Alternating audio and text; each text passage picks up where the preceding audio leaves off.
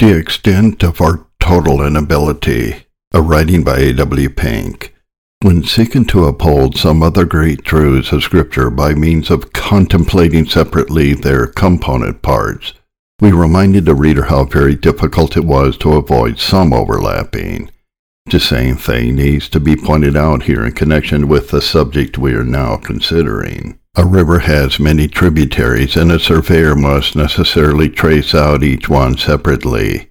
Yet, he does so with the knowledge that they all run out of or into the same main stream. A tree has many boughs which, though distinct members of it, often interweave.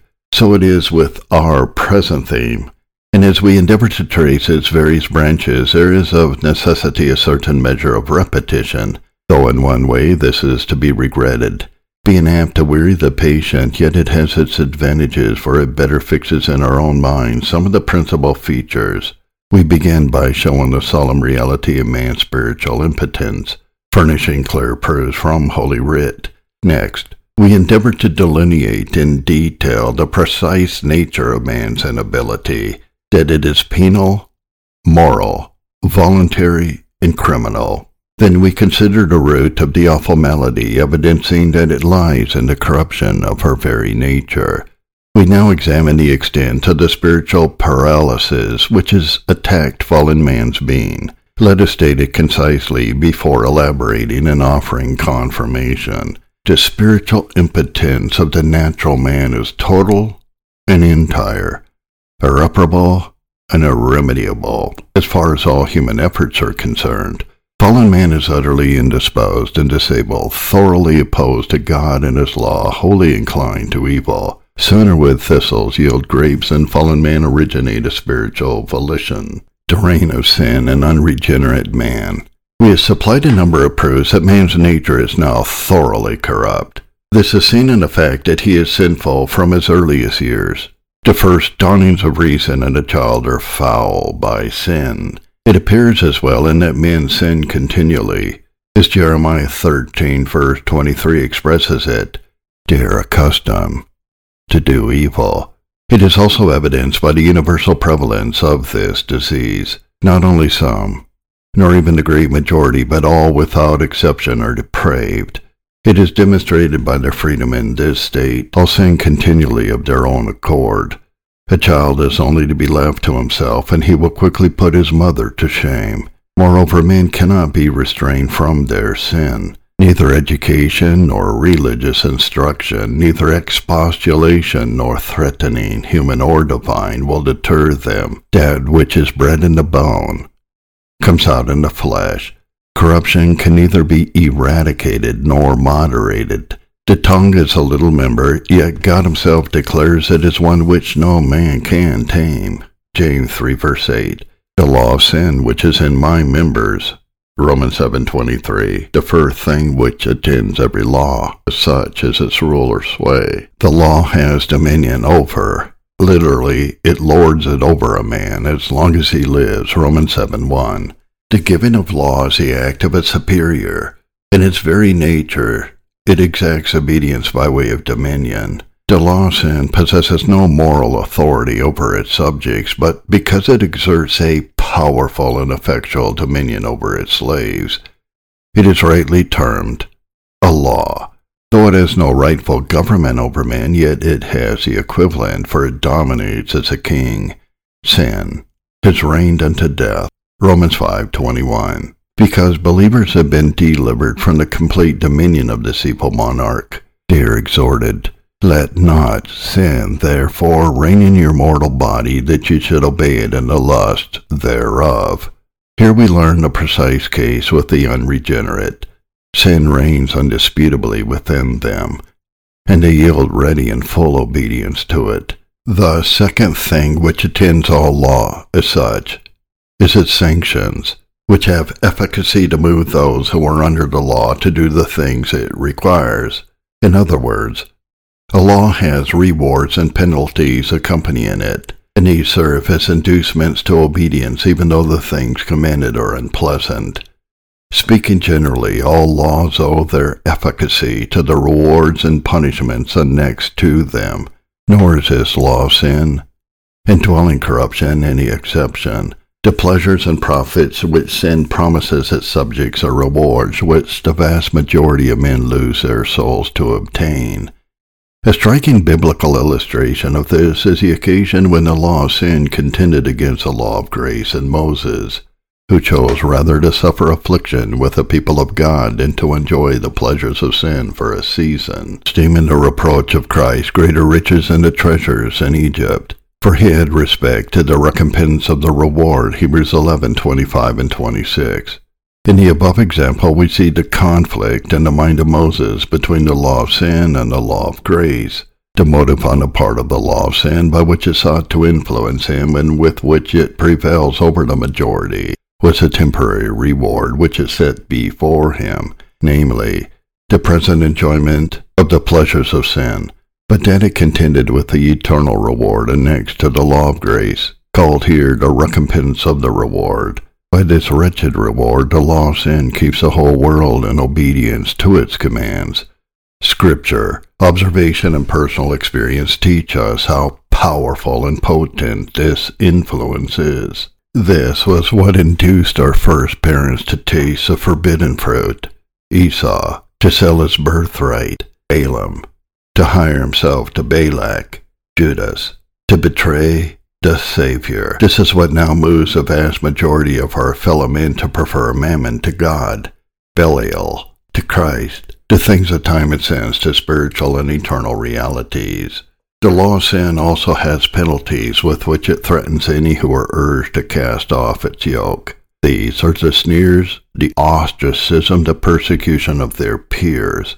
The law of sin announces to its votaries that nothing but unhappiness and suffering is a portion of those who would be in subjection to God. That his service is oppressive and joyless. It represents the yoke of Christ as a grievous burden. His gospel is quite unsuited to those who are young and healthy. The Christian life is a gloomy and miserable thing.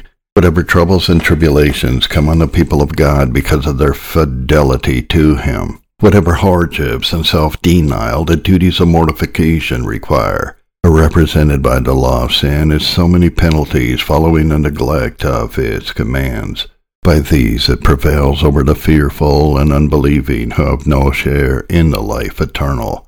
Revelation 21:8.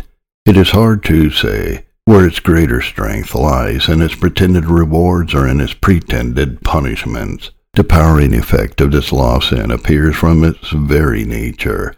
It is not outward and operative, directing law, but an inbred, working, effectual law. A law which is proposed to us cannot be compared for efficacy with a law bred in us. God wrote the moral law on tables of stone, and now it is found in the Scriptures. But what is its efficacy? As it is external to men and proposed to them, does it enable them to perform the things which it requires? No, indeed. The moral law is rendered weak through the flesh. Indwelling corruption makes it impossible for man to meet its demands. And how does God deliver from this awful bondage in his present life? By making his law internal for his elect. For their regeneration he makes good that promise, I will put my law in their inward parts and write it in their hearts, Jeremiah 31, verse 33. Thus, his law becomes an internal, living, operative, and effectual principle within them. Now the law of sin is an indwelling law. It is sin that dwells in me. It is in my members. It is so deep in man that in one sense it is said to be the man himself.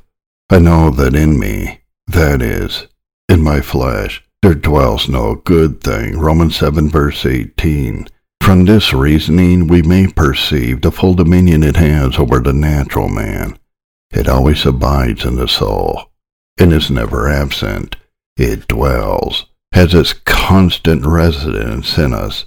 It does not come upon the soul only at certain times. If that were so, much might be accomplished during its absence, and the soul might fortify itself against it. No, it never leaves. Wherever we are, whatever we are engaged in, this law of sin is present, whether we are alone or in company.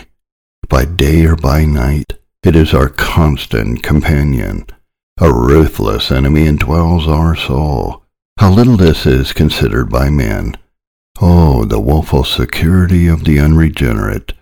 A fire's in their bones, fast consuming them. The watchfulness of most professing Christians corresponds little to the danger of their state. Being an indwelling law, sin applies itself to its work with great facility and ease.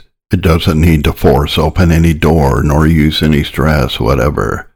The soul cannot apply itself to any duty except by those very faculties in which this law has its residence. Let the mind or understanding be directed to anything, and there are ignorance, darkness, madness to contend with.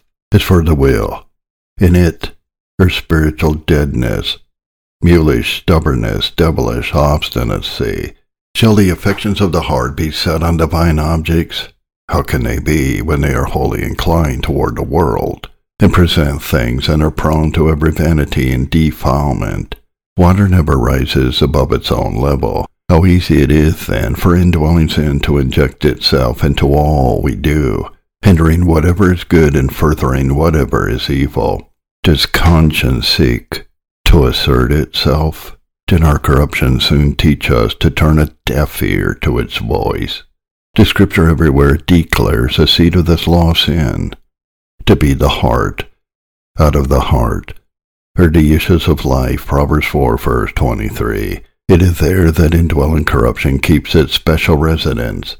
It is there this evil monarch holds court. It has invaded and possessed the throne of God within us. The heart of the sons of men is full of evil, and madness is in their heart while they live.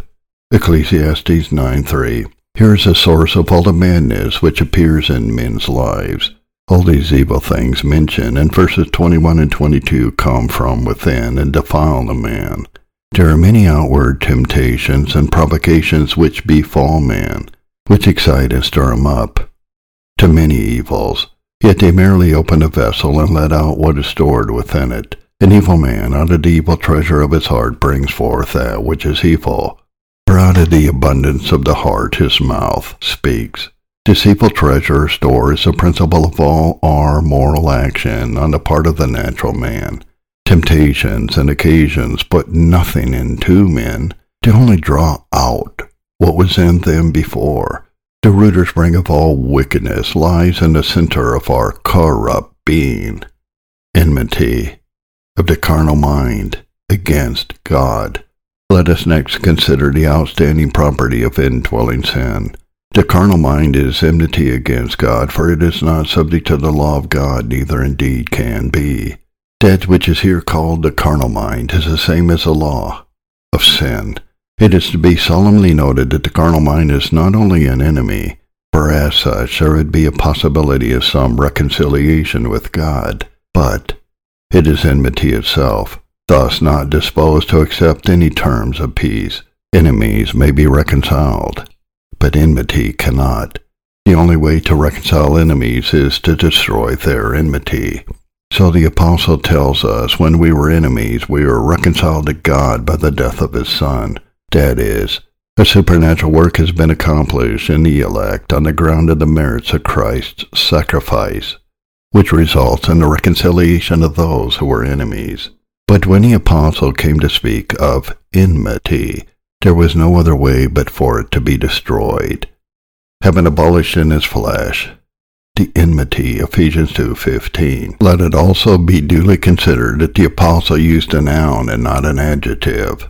The carnal mind is enmity against God. He did not say that it merely is opposed to him, but that it is positive opposition itself. It is not black, but blackness. It is not an enemy, but enmity. It is not corrupt, but corruption itself. Not rebellious, but rebellion. As C.H. Spurgeon so succinctly expressed it, the heart, though it is deceitful, is positively deceitful. It is evil in the concrete, sin in the essence. It is the distillation, the quintessence of all things that are vile. It is not envious against God, it is enmity itself. Not at enmity, it is actual enmity. This is unspeakably dreadful. To the same effect are those fearful words of the psalmist, their inward part is very wickedness. Beyond that, human language cannot go. This carnal mind is in every fallen creature, not even excluding a newborn infant. Many who have had the best of parents have turned out the worst of sons and daughters. This carnal mind is in each of us every moment of our lives. It is there just as truly when we are unconscious of its presence as when we are aware of the rising of opposition in us to God. The wolf may sleep, but it is a wolf still. The snake may rest among the flowers and the boy may stroke its back, but it is a snake still. The sea is a house of storms even when it is placid as a lake. And the heart, when we do not see its seethings, when it does not spew out the hot law of its corruption, it still is the same dreaded volcano. The extent of this fearful enmity appears in the fact that the whole of the carnal mind is opposed to God. Every part, every power, every passion of it, every faculty of man's being has been affected by the fall. Take the memory. Is it not a solemn fact that we retain evil things far more easily than those which are good? We can recollect a foolish song much more readily than we can passage a scripture. We grasp with an iron hand things which concern our temporal interests, but hold with feeble fingers those which respect our eternal welfare. Take the imagination. Why is it that when a man is given that which intoxicates him, or when he is drugged with opium, his imagination soars as on eagle's wings? Why doesn't the imagination work thus when the body is in a normal condition? Simply because it is depraved. And unless our body enters a sordid environment, the fancy will not hold high carnival. Take the judgment, how vain, often mad, are its reasonings, even in the wisest of men. The fearful enmity is irremediable. It is not subject to the law of God, neither indeed can be. Romans 8, verse 7. Even though divine grace intervenes and subdues its force, yet it does not effect the slightest change in its nature. It may not be so powerful and effectual in operation as when it had more life and freedom, yet it is enmity still.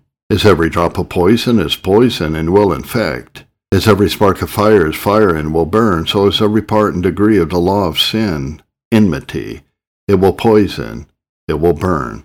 The Apostle Paul can surely be regarded as having made as much progress in the subduing of this enmity as any man on earth, yet he exclaimed, "O wretched man that I am," and cried for deliverance from this irreconcilable enmity. Mortification abates its awful force, but it does not effect any reformation in it. Whatever effect divine grace may work upon it, no change is made in it. It is enmity still. Not only is this awful enmity inbred in every one of Adam's fallen race, not only has it captured and dominated every faculty of our beings, not only is it present within us every moment of our lives, not only is it incapable of reconciliation, most frightful of all, this indwelling sin is enmity against God. In other passages, as it is exhibited as our own enemy. Abstain from fleshly lusts, which war against the soul, 1 Peter 2, verse 11. Those indwelling corruptions are constantly seeking to destroy us. This deadly poison of sin, this ruinous law of sin, this ruinous law of indwelling evil, consistently opposes the new nature or law of grace and holiness in the believer. The flesh lusts against the spirit. That is the principle of sin, fights against and seeks to vanquish a principle of spirituality. It is dreadful to relate that its proper formal object is God himself. It is enmity against God. This frightful enmity has, as it were, received from Satan the same command which the Assyrians had from their monarch: fight neither with small nor great, save only with the king, 1 Kings 22, verse 31. Sin sets itself not against man, but against the King of heaven. This appears in the judgments which men form of God. What is the natural man's estimate of the Creator and ruler of this world? For answer, let us turn to the regions of heathendom. Consider the horrible superstitions, the disgusting rites, the hideous symbols of deity, the cruel penances and gross immoralities which everywhere prevail in lands without the gospel. Consider the appalling abominations which for so long past, and which in numerous instances still pass, under the sacred name of divine worship. These are not merely the products of ignorance of God. They are the immediate fruits of positive enmity against him. But we need not go so far afield as heathendom. The same terrible feature confronts us in so-called Christendom. Witness the multitudinous and horrible errors which prevail on every side in the religious realm today, the degrading and insulting views of the Most High held by the great majority of church members. And what of the vast multitudes that make no profession at all? Some think of and act toward the great Jehovah as one who is to be little regarded and respected. They consider him as one entitled to very little esteem, scarcely worthy of any notice at all. Therefore they say unto God, Depart from us, for we desire not the knowledge of your ways. What is the Almighty that we should serve him, and what profit should we have if we pray to him? Job 21, verses 14 and 15. Such is the language of their hearts and lives, if not of their lips. Countless others flatly deny the existence of God. The most solemn and dreadful aspects of the subject we are here contemplating is that the outstanding property of the flesh, or indwelling sin, consists of enmity against God himself. Such enmity that is not subject to the law of God, neither indeed can be. This frightful and implacable enmity is entire and universal, being opposed to all of God. If there were anything of God, his nature, his character, or his works, that indwelling corruption was not enmity against, then the soul might have a retreat within itself where it could shelter and apply itself to that which is of God. Unfortunately, such is the enmity of fallen man that it hates all that is of God, everything in which or whereby we have to do with him. Sin is enmity against God, and therefore against all of God. It is enmity against his law and against his gospel alike, against every duty to him, against any communion with him. It is not only against all his sovereignty, his holiness, his power, his grace, that sin rears its horrible head. It abhors everything of or pertaining to God, his commandments and his threatenings. His promises and his warnings are equally disliked. His providences are reviled and his dealings with the world blasphemed, and the nearer anything reproaches to God, the greater is man's enmity against it. The more spirituality and holiness manifested in anything, the more the flesh rises up against it. That which is most of God meets with most opposition.